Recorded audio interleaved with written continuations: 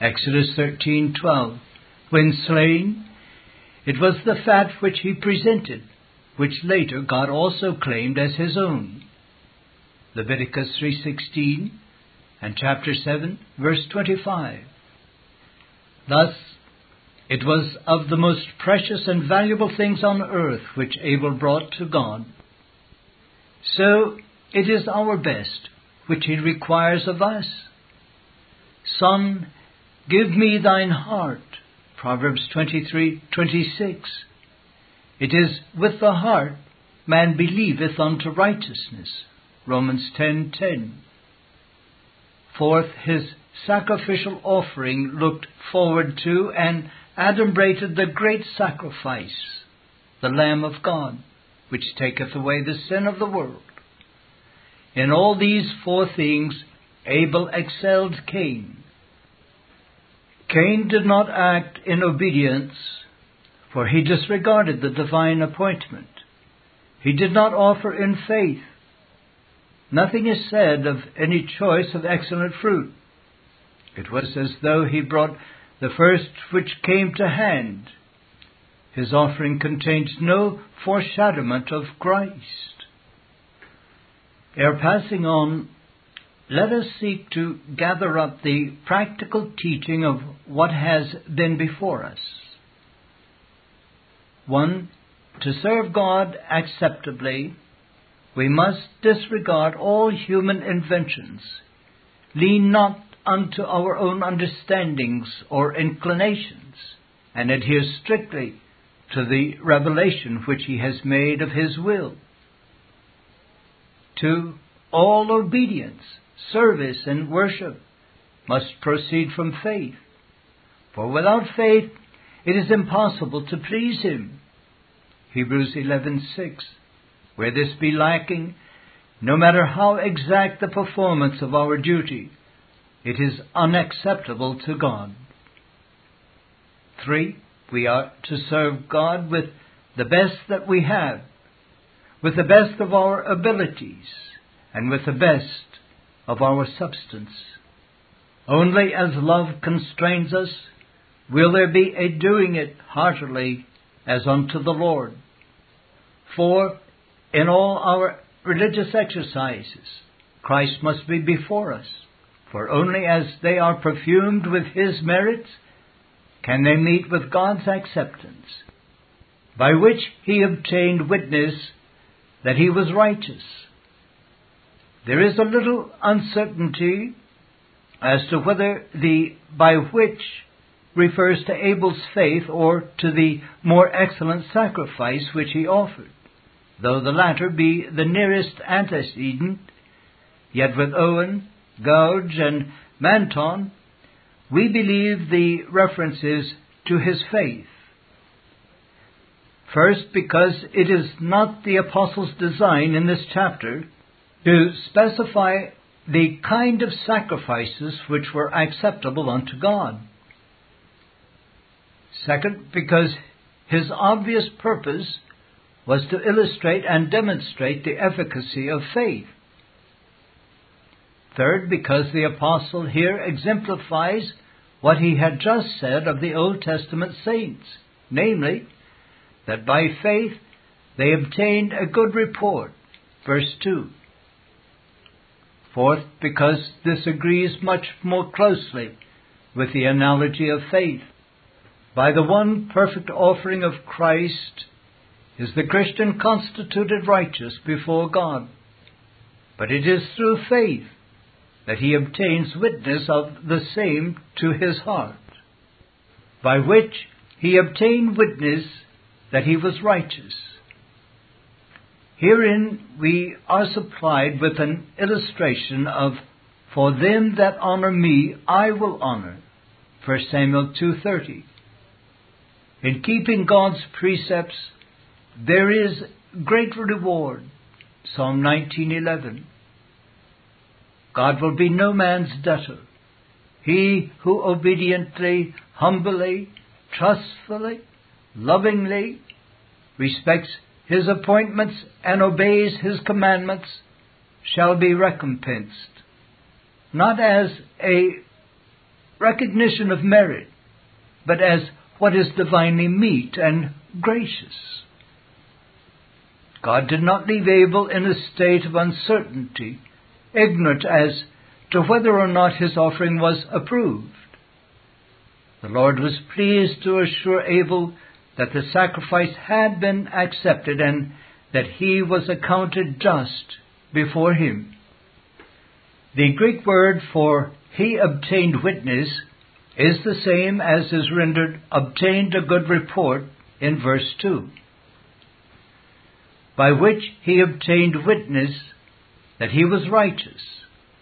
This too is recorded for our instruction and comfort. From these words we learn it is the good pleasure of God that his obedient and believing children should know his mind concerning them. Where there is a justifying faith in Christ which moves the Christian to walk according to the divine precepts, God honors that faith by granting assurance to its possessor. When we are enabled by faith to plead the most excellent sacrifice and to present acceptable worship unto God, then we obtain testimony from him through his word and by his Spirit that our persons and services are accepted by him. In Abel's case, he received from God an outward attestation. In the case of the Christian today, it is the inward authentication of his conscience, 2 Corinthians 1:12, to which the Holy Spirit also adds his confirmation, Romans 8:15. As we are now treating of this subject at length in our articles upon assurance, we will not enlarge any further here. God testifying of his gifts. We are not told in Genesis 4 in so many words how he did so, but the analogy of faith leaves little room for doubt. By comparing other scriptures, it seems clear that the Lord evidenced his acceptance of Abel's offering and thereby testified that he was righteous by causing fire to descend from heaven and consume the sacrifice, which in turn ascended to him as a sweet-smelling savor. In Leviticus 9:24 we read, "And there came a fire out from before the Lord, and consumed upon the altar the burnt offering and the fat." So too we are told, "Then the fire of the Lord fell and consumed the burnt sacrifice." 1 Kings 18:38. Compare also Judges 6:21, 13:19 and 20, 1 Chronicles 21:26, and Psalm 20:3, margin. By which faith he obtained witness that he was righteous, God testifying of his gifts. The second clause is explanatory of the former. The parallel is found in Genesis 4:4, where we read, "And the Lord had respect unto Abel and to his offering." John Owen said, "He testified in the approbation of his offering that he had respect unto his person, that is, that he judged, esteemed, and accounted him righteous. For otherwise God is no respecter of persons. Whosoever God accepts or respects, he testifieth him to be righteous, that is, to be justified, and freely accepted with him. This Abel was by faith antecedently unto his offering. He was not made righteous, he was not justified by his sacrifice, but therein showed his faith by his works, and God, by acceptance of his works of obedience, justified him as Abraham was justified by works, namely, declaratively, he declared him so to be. Our persons must be first justified before our works of obedience can be accepted with God. For by that acceptance he testifies that we are righteous. Unquote. And by it he being dead yet speaketh. Marvelously full are the words of God. His commandment is exceeding broad. Psalm 119:96. In every sentence of Holy Writ there is both a depth and breadth which our unaided minds are incapable of perceiving and appreciating. Only as the Holy Spirit, the inspirer and giver of the Word, deigns to guide us, John 16:13, only as he teaches us to compare passage with passage, so that in his light we see light, Psalm 36:9, are we enabled to discern in fuller measure the beauty, meaning, and many-sidedness of any verse or clause. Such is the case in the sentence now before us. We are convinced that there is at least a threefold meaning and reference in it. Briefly, we will consider these in turn. And by it he being dead yet speaketh. The first and most obvious signification of these words is that by his faith's obedience, as recorded in Genesis 4 and Hebrews 11, Abel preaches to us a most important sermon. His worship and the fruits thereof are registered in the everlasting records of Holy Scripture, and thereby he speaketh as evidently as though we heard him audibly.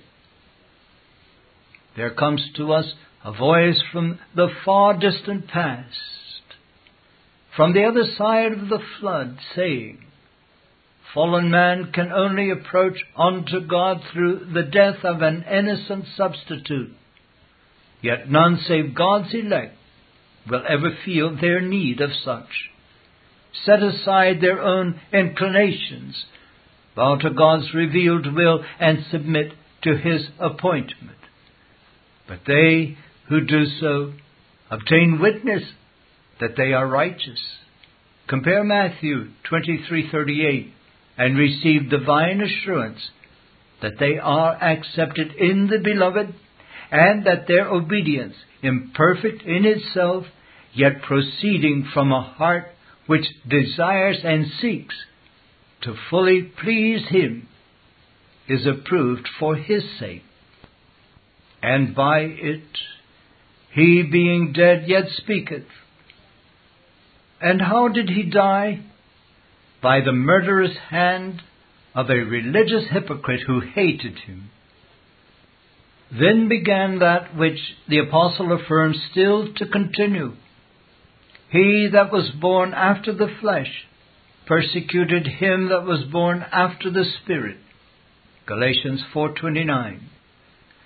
Here was the first public and visible display of that enmity between the mystical seed of the woman and the mystical seed of the serpent.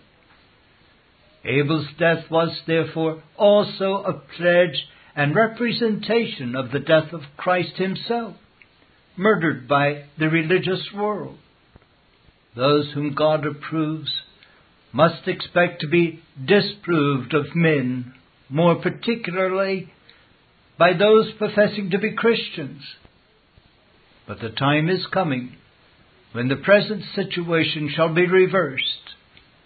In Genesis 4:10, God said to Cain, the voice of thy brother's blood crieth unto me from the ground.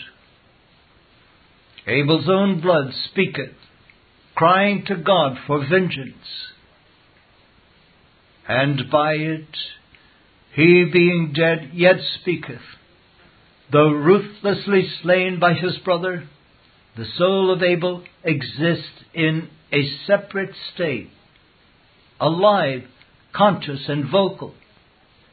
He is among that company of whom the apostle said, I saw under the altar the souls of them that were slain for the word of God and for the testimony which they held, and they cried with a loud voice, saying, How long, O Lord, holy and true, dost thou not judge and avenge our blood on them that dwell on the earth?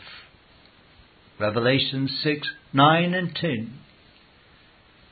Thus Abel is not only a type of the persecution and suffering of the godly, but gives a pledge of the certain vengeance which God will take in due time upon their oppressors. God shall yet avenge his own elect, those in heaven as well as those on earth who cry unto him day and night, for him to avenge them. Luke 18, 7 and 8. Let us then seek grace to possess our souls in patience, knowing that ere long God will reward the righteous and punish the wicked. Arthur Pink. Continued in the October studies. Study number 3. The life of David. His flight to Ziklag. There are times when God's tender love for his people seems to be contradicted by the sore testings which he sends upon them. Times when his providences appear to clash with his promises. Then it is that faith is tested, and so often fails. Then it is also that the superabounding grace of God is evidenced by delivering the one who has given way to unbelief. These principles are illustrated again and again on the pages of Holy Writ, especially in the Old Testament, and one of their chief values is for us to lay them to heart, turn them into earnest prayer, and seek to profit from them.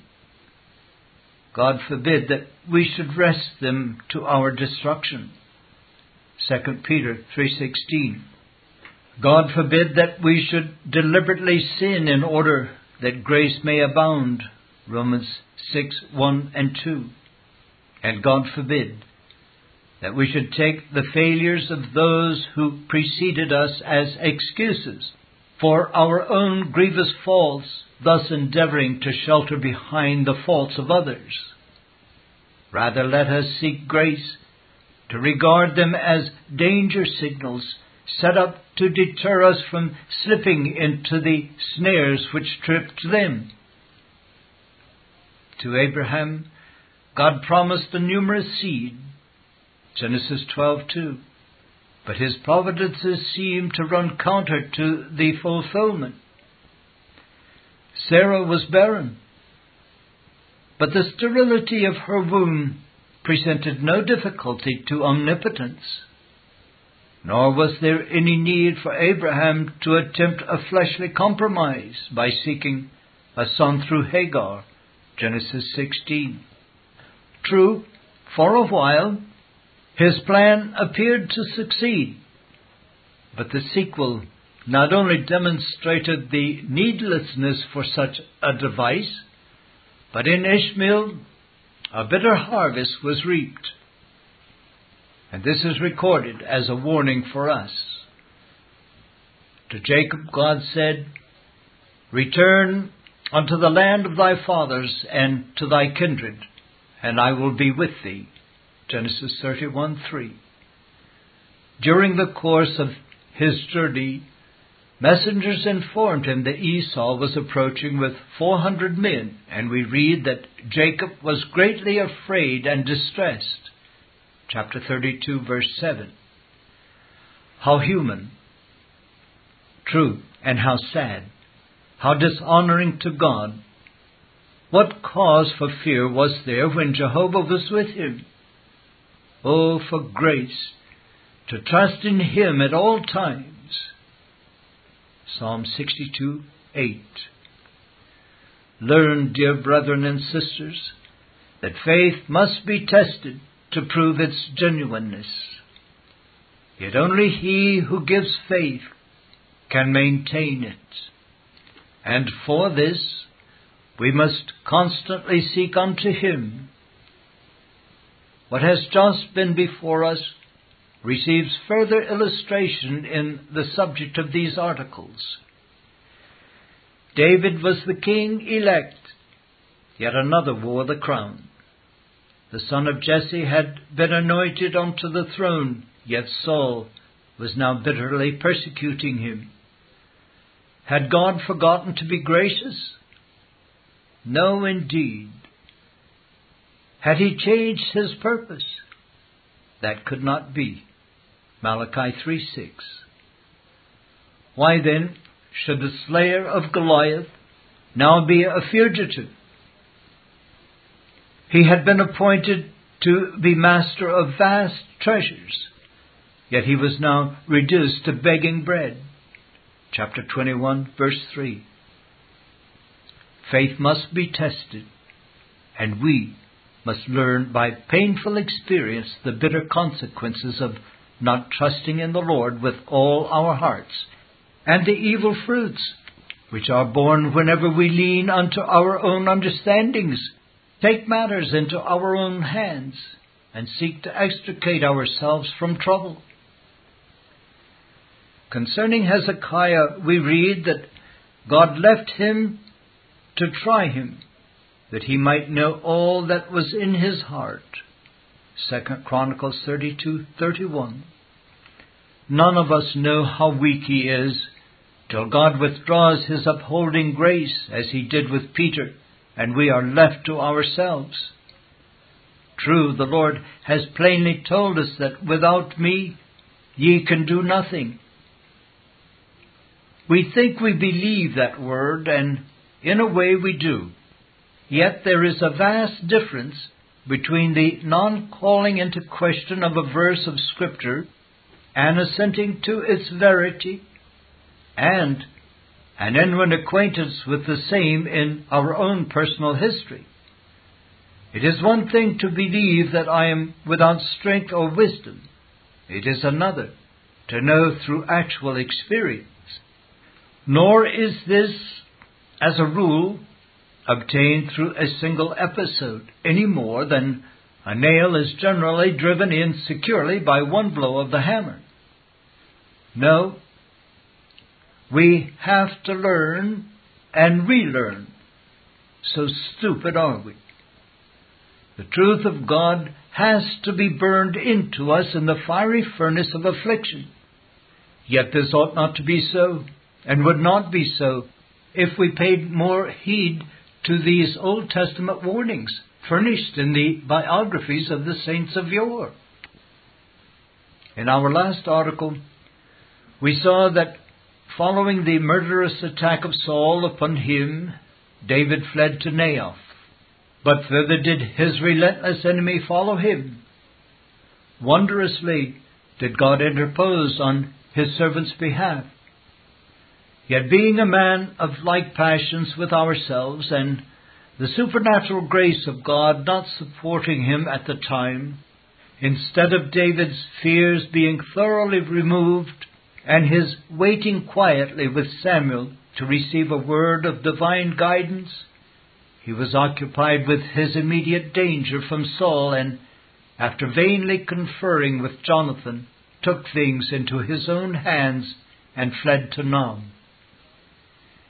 There he lied to the priest, by means of which he obtained bread, but at the fearful cost of Saul seeking vengeance through Doeg, in slaying 85 of those who wore the linen ephod. Disastrous indeed are the consequences when we seek to have our own way and hew out a path for ourselves. How differently had things turned out if David trusted the Lord and left him to undertake for him. God is all sufficient in himself to supply all our need, Philippians 4:19, and to do for us far more exceeding abundantly above all that we ask or think, Ephesians 3:20. This he can do either in an immediate way or mediately if he sees fit to make use of creatures as instruments to fulfill his pleasure and communicate what he desires to impart to us. God is never at a loss. All things, all events, all creatures are at his sovereign disposal. This foundational truth of God's all-sufficiency should be duly improved by us, taking heed that we do not by our thoughts or actions reflect upon or deny this divine perfection. And this we certainly do when we use unlawful means to escape imminent dangers. Such was the case with Abram, Genesis 20, and Isaac, Genesis 26, when they denied their wives, concluding that there was a necessary expedient to save their lives, as though God were not able to save them in a better and more honorable way. Such, we shall see, was the case with David at Ziklag. We also made brief reference in our last article to the fact that when the saint is out of touch with God, when he is in a backslidden state, his behavior is so different from his former conduct, so inconsistent with his profession, that his actions now present a strange enigma. And yet that enigma is capable of simple solution. It is only in God's light that any of us see light. Psalm 36:9. As the Lord Jesus declares, "He that followeth me shall not walk in darkness." John 8:12. Yes, but it is only as we are really following him, our hearts engaged with the example which he has left us, that we shall see, know, and take that path which is pleasing and honoring to him. There is only one other alternative, and that is seeking to please either our fellows or ourselves. And where this is the case, only confusion and trouble can ensue. When communion with God, who is light, is severed, nothing but spiritual darkness is left. The world is a dark place, 2 Peter 1:19. And if we are not ordering our steps by the Word, Psalm 119, 105, then we shall flounder and stumble. The backslider in heart shall be filled with his own ways, Proverbs 14:14, not with the ways of God, Psalm 103:7. Where fellowship with the Lord is broken, the mind is no longer illuminated from heaven, the judgment is clouded, and a lack of wisdom, yea, folly itself, will then characterize all our actions. Here is the key to much in our lives, the explanation of those unwise doings, those foolish mistakes for which we have had to pay so dearly. We were not controlled by the Holy Spirit. We acted in the energy of the flesh. We sought the counsel of the ungodly, or followed the dictates of common sense. Nor is there any determining to what length the backslider may go, or how foolishly and madly he may not act. Solemnly is this illustrated in the case now before us. As we saw in the preceding paper, David was worried at being unarmed and asked the high priest if there were no weapon to hand. On being informed that the only one available was the sword of Goliath, which had been preserved in the tabernacle as a memorial of the Lord's goodness to his people, David exclaimed, "There is none like it. Give it me." 1 Samuel 21:9.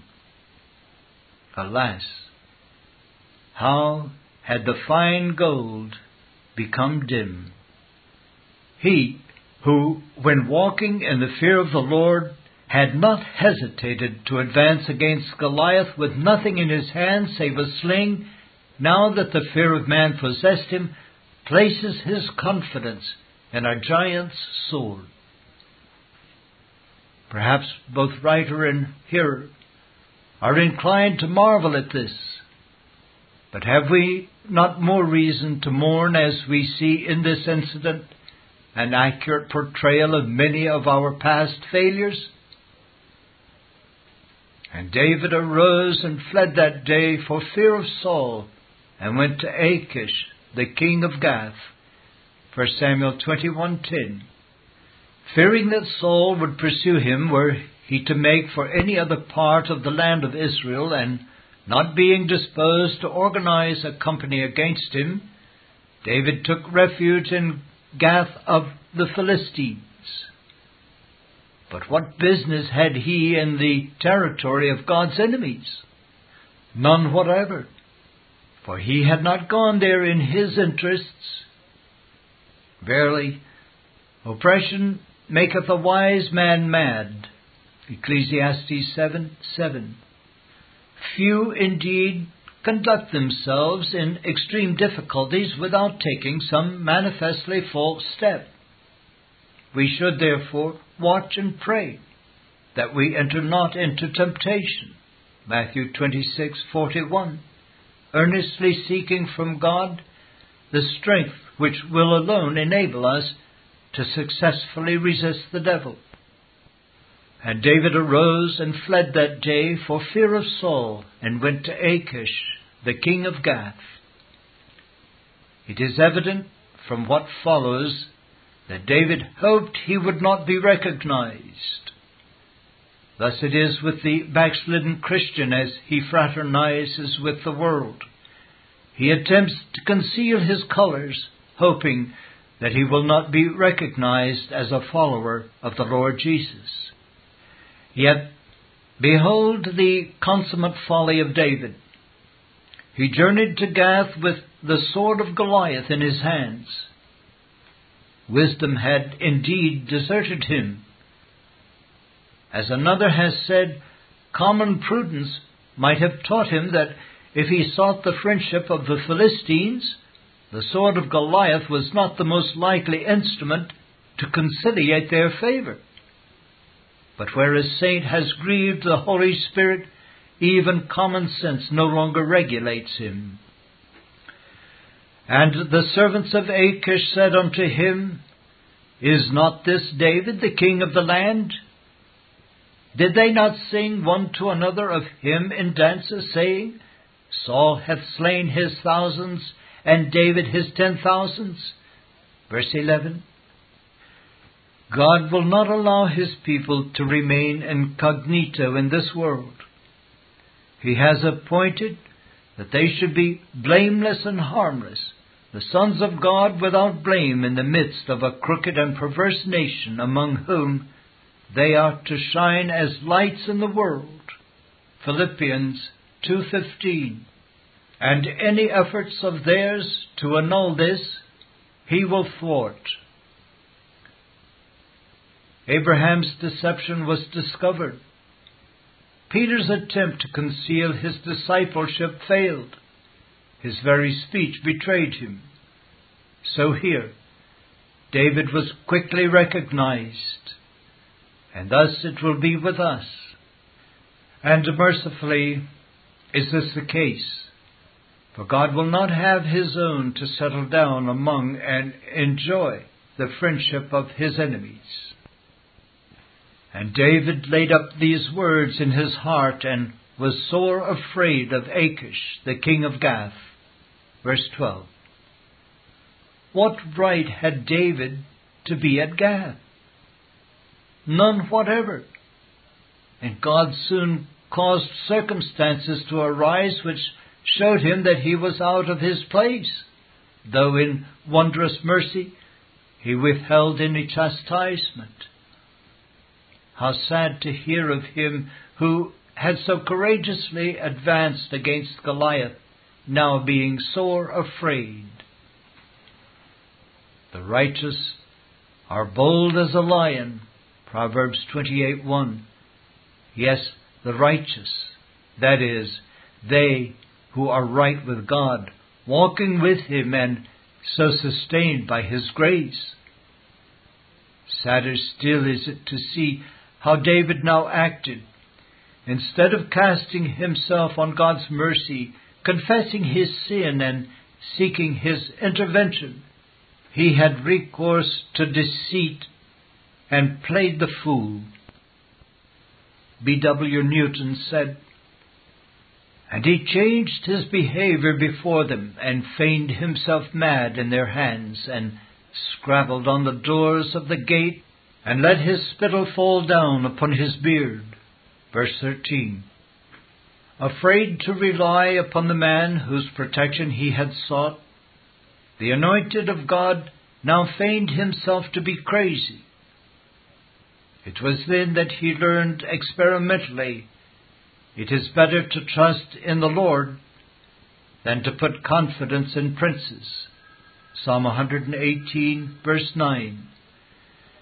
The king-elect feigned himself mad. Such was the condition into which David had sunk himself. Saul himself could scarcely have wished for a deeper degradation. Unquote. Learn from this, dear hearer, what still indwells the true saint, and which is capable of any and every wickedness, but for the restraining hand of God.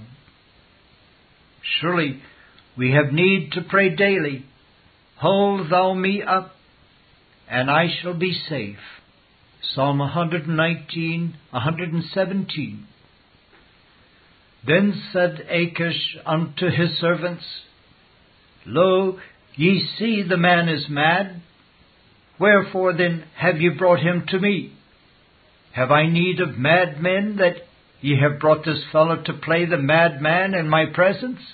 Shall this fellow come into my house?" Verses 14 and 15. How evident is it to the anointed eye from the whole of this incident that the Holy Spirit's object here was not to glorify David, but to magnify the long-suffering grace of God, and to furnish salutary instruction and solemn warning for us.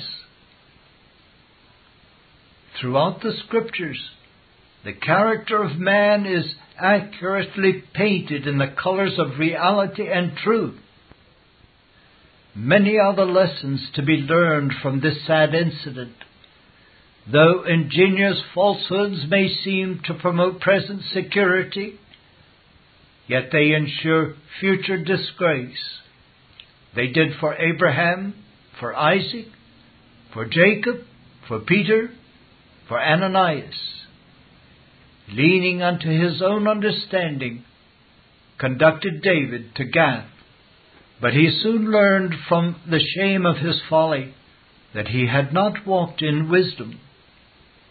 Not only was David deeply humiliated by this pitiful episode, but Jehovah was grievously dishonored thereby. Marvelous indeed was it that he escaped with his life.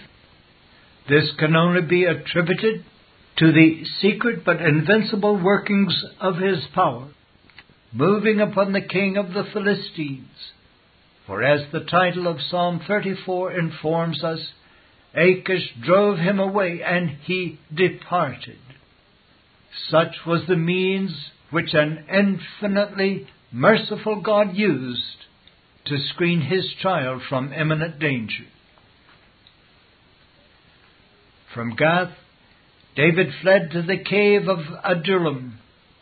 Blessed is it to learn of the repentant and chastened spirit in which the servant of God entered it. The 34th Psalm was written by him then, as its superscription informs us, and in it the Holy Spirit has given us to see the exercises of David's heart at that time. There we find him blessing the Lord, his soul making his boast in him. Verses 1 to 3. There we hear him saying, I sought the Lord, and He heard me and delivered me from all my fears. Verse 4. There he declares, this poor man cried, and the Lord heard him and saved him out of all his troubles. The angel of the Lord encampeth round about them that fear him, and delivereth them. Verses 6 and 7. But it was more than praise and gratitude which filled the restored backslider. David had learned some valuable lessons experimentally. Therefore we hear him saying, Come, ye children, hearken unto me. I will teach you the fear of the Lord. What man is he that desireth life, and loveth many days, that he may see good? Keep thy tongue from evil, and thy lips from speaking guile. Depart from evil, and do good. Seek peace, and pursue it. Verses 11 to 14. B.W. Newton said, He had proved the evil of lying lips and a deceitful tongue, and now was able to warn others of the pitfall into which he had fallen. Unquote. But it is blessed to mark that he warned not as one who was left to reap the harvest of his doings, but as one who could say, The Lord redeemeth the soul of his servants, and none of them that trust in him shall be desolate. Verse 22. Arthur Pink, continued in the October Studies. Study number 4. The One Thing Needful. Sermon by C.H. Spurgeon. But one thing is needful. Luke 10:42. We have no difficulty whatever in deciding what that one thing is. We are not allowed to say that it is the Savior, for He is not a thing. And we are not permitted to say that it is attention to our own salvation.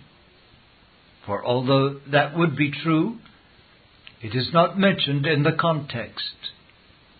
The one thing needful, evidently, is that which Mary chose, that good part which should not be taken away from her. Very clearly, this was to sit at Jesus' feet and hear His word. If anything be plain at all in Holy Scriptures, it is most clear that this is the one thing needful, to sit at Jesus' feet and hear His word. This and nothing less. This and nothing more. The mere posture of sitting down and listening to the Saviour's word was nothing in itself. It was that which it indicated.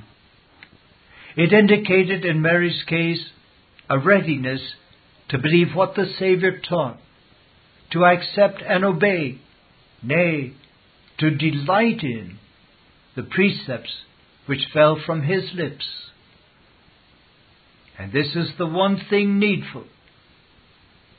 He that hath it hath the Spirit of grace and life. To sit at Jesus' feet implies submission. Such an one is no longer resisting His power. He has cast down the weapons of his rebellion and has come humbly to acknowledge the Redeemer as Lord and King in his soul. This is needful, absolutely needful, for no rebel can enter the kingdom of heaven with the weapons of rebellion in his hands. We cannot know Christ while we resist Christ. We must be reconciled to His gentle sway and confess that He is Lord, to the glory of God the Father. To sit at Jesus' feet implies faith as well as submission. Mary believed in what Jesus said, and therefore sat there to be taught by him. It is absolutely necessary that we have faith in the Lord Jesus Christ, in his power as God and man, in his death as being expiatory, in his crucifixion as being a sacrifice for our sins. We must trust him for time and for eternity in all his relationships as prophet, priest, and king. We must rely upon him. He must be our hope, our salvation, our all in all. This one thing is an absolute necessity. Without it we are undone. A believing submission and a submissive faith in Christ we must have, or perish. This Reformation audio track is a production of Still Waters Revival Books. SWRB makes thousands of classic Reformation resources available, free and for sale, in audio, video, and printed formats. Our many free resources, as well as our complete mail-order catalog, containing thousands of classic and contemporary Puritan and Reformed books, tapes, and videos at great discounts, is on the web at www.swrb.com. We can also be reached by email at swrb@swrb.com, by phone at 780-450-3730, by fax at 780-468-1096, or by mail at 4710-37A Avenue, Edmonton, that's Edmonton, Alberta, abbreviated capital A, capital B, Canada, T6L3T5. You may also request a free printed catalog. And remember that John Calvin, in defending the Reformation's regulative principle of worship, or what is sometimes called the scriptural law of worship, commenting on the words of God, "Which I commanded them not, neither came into my heart," from his commentary on Jeremiah 7:31, writes, "God here cuts off from men every occasion for making evasions, since he condemns by this one phrase, 'I have not commanded them,' whatever the Jews devised. There is then no other argument needed to condemn superstitions than that they are not commanded by God. For when men allow themselves to worship God according to their own fancies, and attend not to his commands, they pervert true religion. And if this principle was adopted by the Papists, all those fictitious modes of worship in which they absurdly exercise themselves would fall to the ground. It is indeed a horrible thing for the Papists to seek to discharge their duties towards God by performing their own superstitions. There is an immense number of them, as it is well known, and as it manifestly appears. Were they to admit this principle, that we cannot rightly worship God except by obeying his word, they would be delivered from their deep abyss of error. The prophet's words, then, are very important, when he says that God had commanded no such thing, and that it never came to his mind, as though he had said that men assume too much wisdom when they devise what he never required, nay, what he never knew.